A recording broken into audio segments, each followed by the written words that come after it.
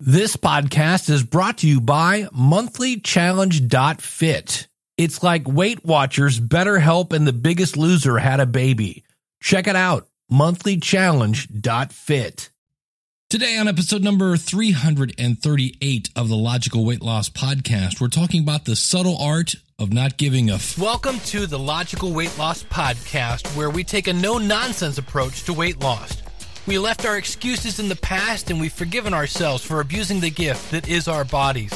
From this point forward, our health is more important. We will stay focused. We will stay determined. We will sacrifice now knowing that it's not going to be easy so that we can live a better tomorrow. We understand that weight loss is a marathon, not a sprint. It's about making lifestyle changes and that the only person who can stop you is you. You know where you are now, and you know where you want to be. The new you begins today. Let's go. I just want to be thin. I don't deny it, thin. I want to try it, thin. But I can't buy it. Guess I'll have to diet thin.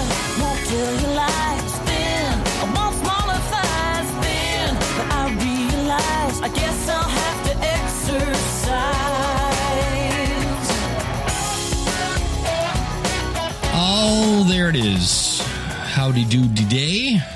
Welcome to the Logical Weight Loss Podcast. I'm your host, Dave Jackson from the schoolofpodcasting.com. If you're new to the program, I am not a doctor and I am not a trainer. I'm just a person like you trying to lose some weight. In the last episode, I was talking about how I put up some pictures of me looking not so great. And that really did inspire me. And I was down probably about 3 pounds. I mean, things were really, it's great. And we'll talk about this as we go on. But then I got shipped out of town. And over the better part of about the last week, I've been in Pittsburgh, I've been in Toledo, been in a couple different places, but in many cases, not always entirely in control of what I eat, which in itself is a little BS. It wasn't like somebody was putting a gun to my head. But I had all this time in the car. And so I'm probably down a pound. I did not weigh myself this morning, mainly because I was trying to sleep in. Like I say, it was a long weekend, and so I'll know more tomorrow. But I listened to a couple books, and one was called, and if you have little ones in the car, you might want to put on some headphones. I'm not going to actually say the words, but it's one of those kind of weird situations. The one book is The Subtle Art of Not Giving a fire truck. That's one book. And the other one is You Are a Badass. And it's interesting because they're almost kind of polar opposites. The Badass book is, in my opinion, what I would call woo-woo. And it's written by a woman, he said, pulling it up, best-selling author, speaker, and world travel success coach, Jen Sincero. Cuts through the din of the self-help genre with her own verbal meat cleaver in You Are a Badass, How to Stop Doubting Your Greatness and Start Living an Awesome Life. And she even says there's like a spiritual aspect to that. And she goes, whatever you want to call it, if you want to call it God or the universe or energy or whatever. So I'm not into that one as much. I'm all about God and the universe and energy. I tend to refer to that as my invisible sky buddy. But I'm about halfway through that book, and I'm still waiting for some meat and potatoes. The Subtle Art of Not Giving that word, fire truck, is by apparently a YouTuber. Mark Manson. In this generation-defining self-help guide, a superstar blogger cuts through the crap to show us how to stop trying to be positive all the time so that we truly become better, happier people. And it's interesting because the title totally sucked me, and I'm like, all right, I got to see what this is about. And it's not that you don't care about anything. That's what originally, when I started listening to it, I'm like, it sounds like this guy doesn't want to care about anything. And it's actually more the opposite.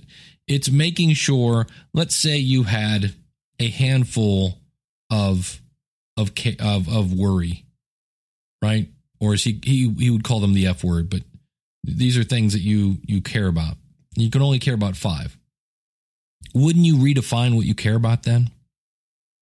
And that's what he's kind of saying. The problem is we distract ourselves worrying about things that we really shouldn't be worrying about. And that's kind of the whole model of this book. And the one thing I thought was interesting about it is, again, and this has always been my kind of attitude, I'm kind of tired of the victim mentality of just everybody. You know, I never knew it growing up. I just thought junior high sucked. And it turns out I was being bullied. My friends would punch me in the arm, and I would turn around and find somebody else, and I would punch him in the arm. I thought it was just boys being boys, but apparently I was being bullied. And I know there are actual bully, but sometimes I think we classify things that don't need to be classified. I think it's just part of growing up, in my opinion. And that's all that is.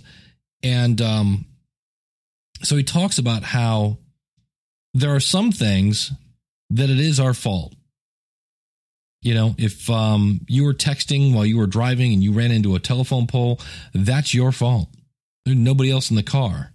The old joke, two guys in an elevator, one guy farts, everybody knows who did it, right? We know who's, but there are things you do that are your fault.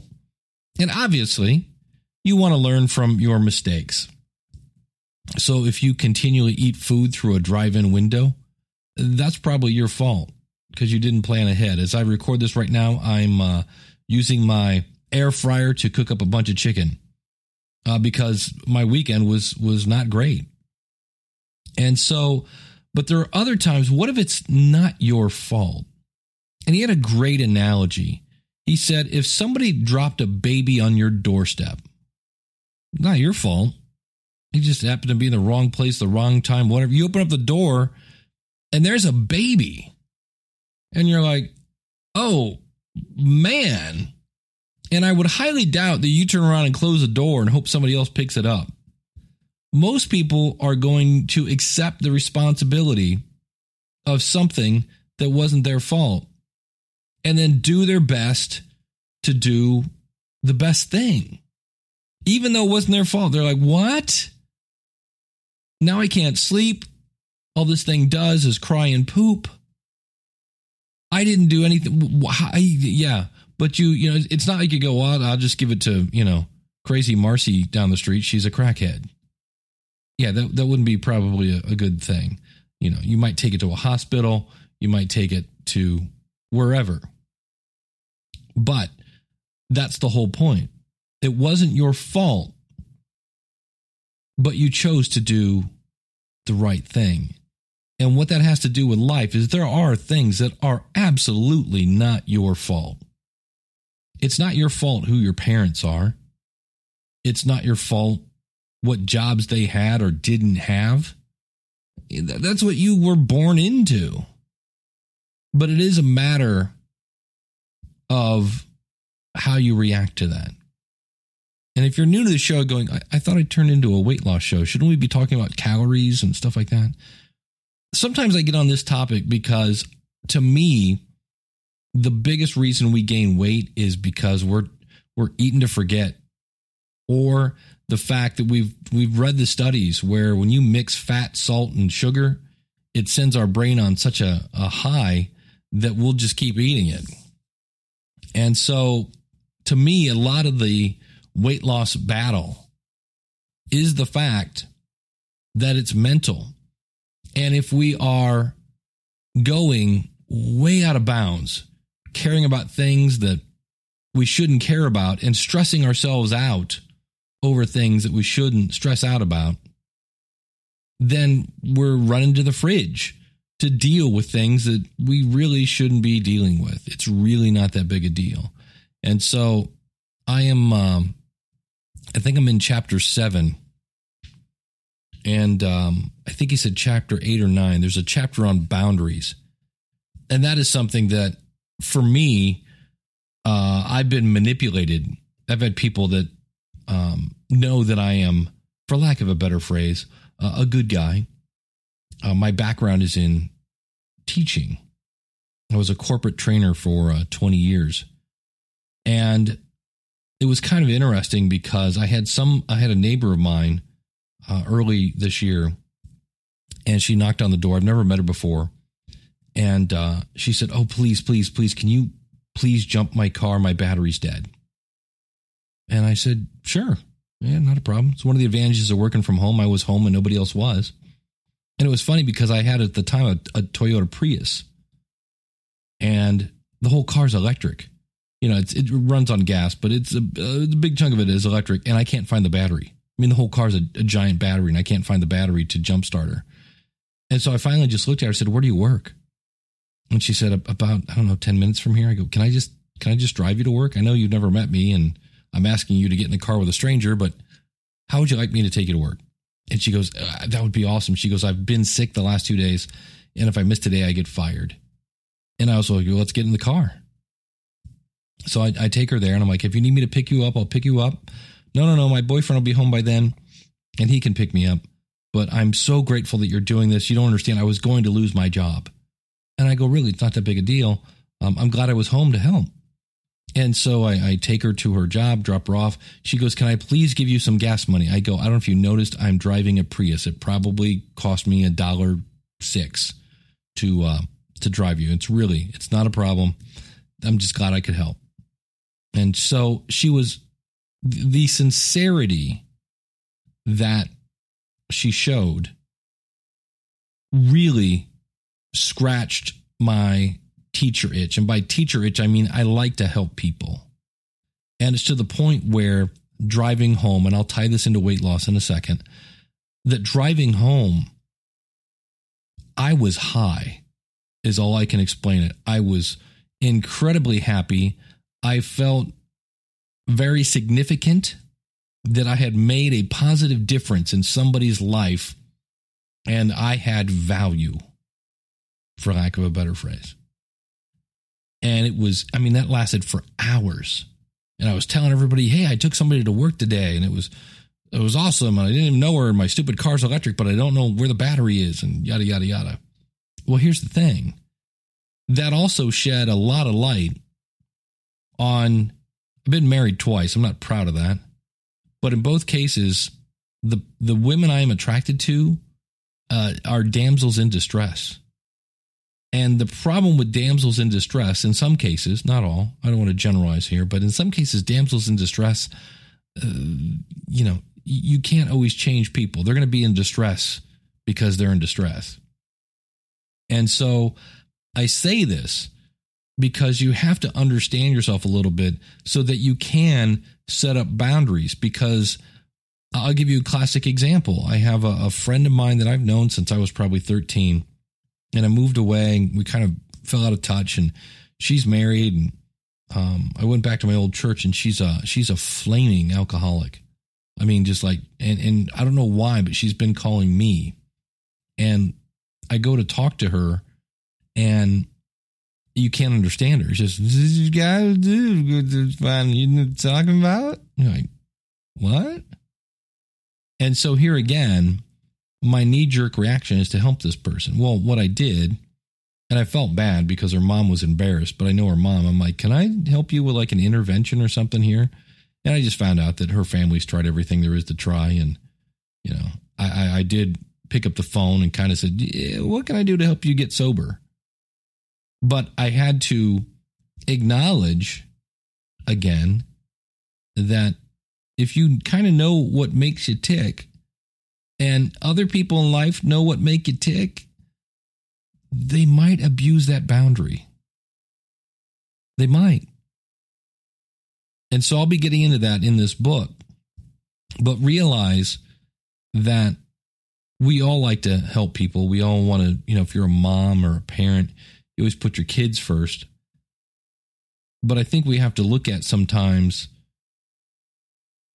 how far we go in that area. And don't take this to say you need to put your family second, but much like an airplane, you put your mask on you first before you put it on your kids. And I think there might be things that we worry about. This is an area I can't talk on because I don't have kids. But are there things in your life that you're worried about that maybe you shouldn't?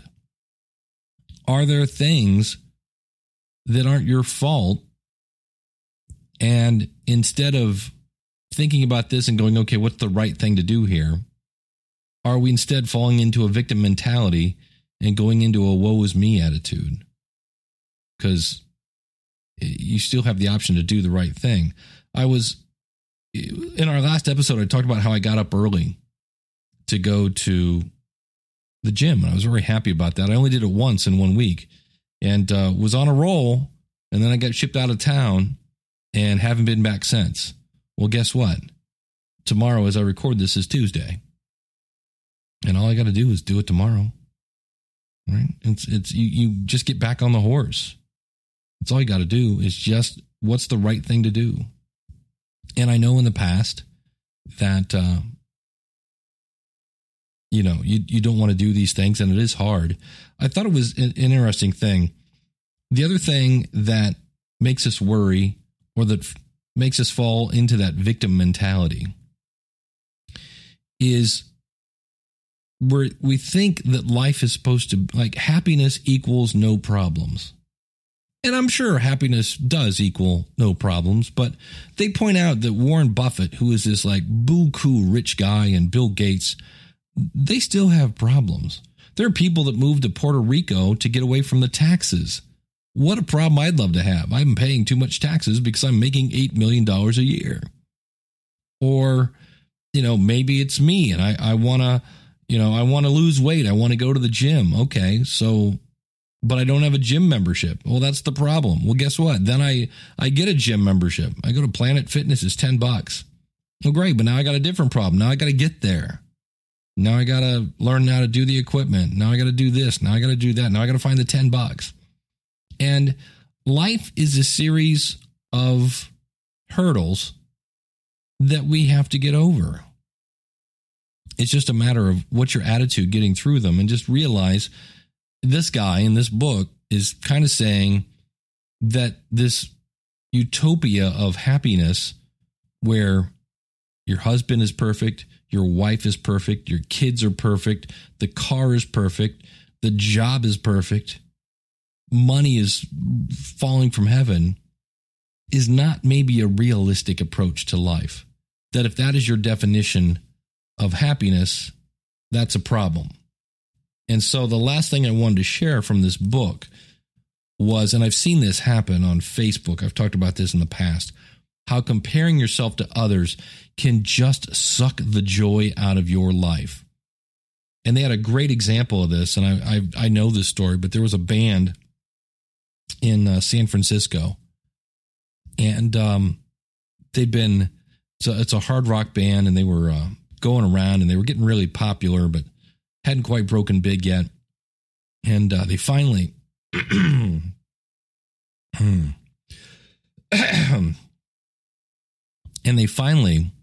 got a recording contract. There was only one problem. Their lead singer had a pretty bad drinking problem, and in general was a bit of a weenie.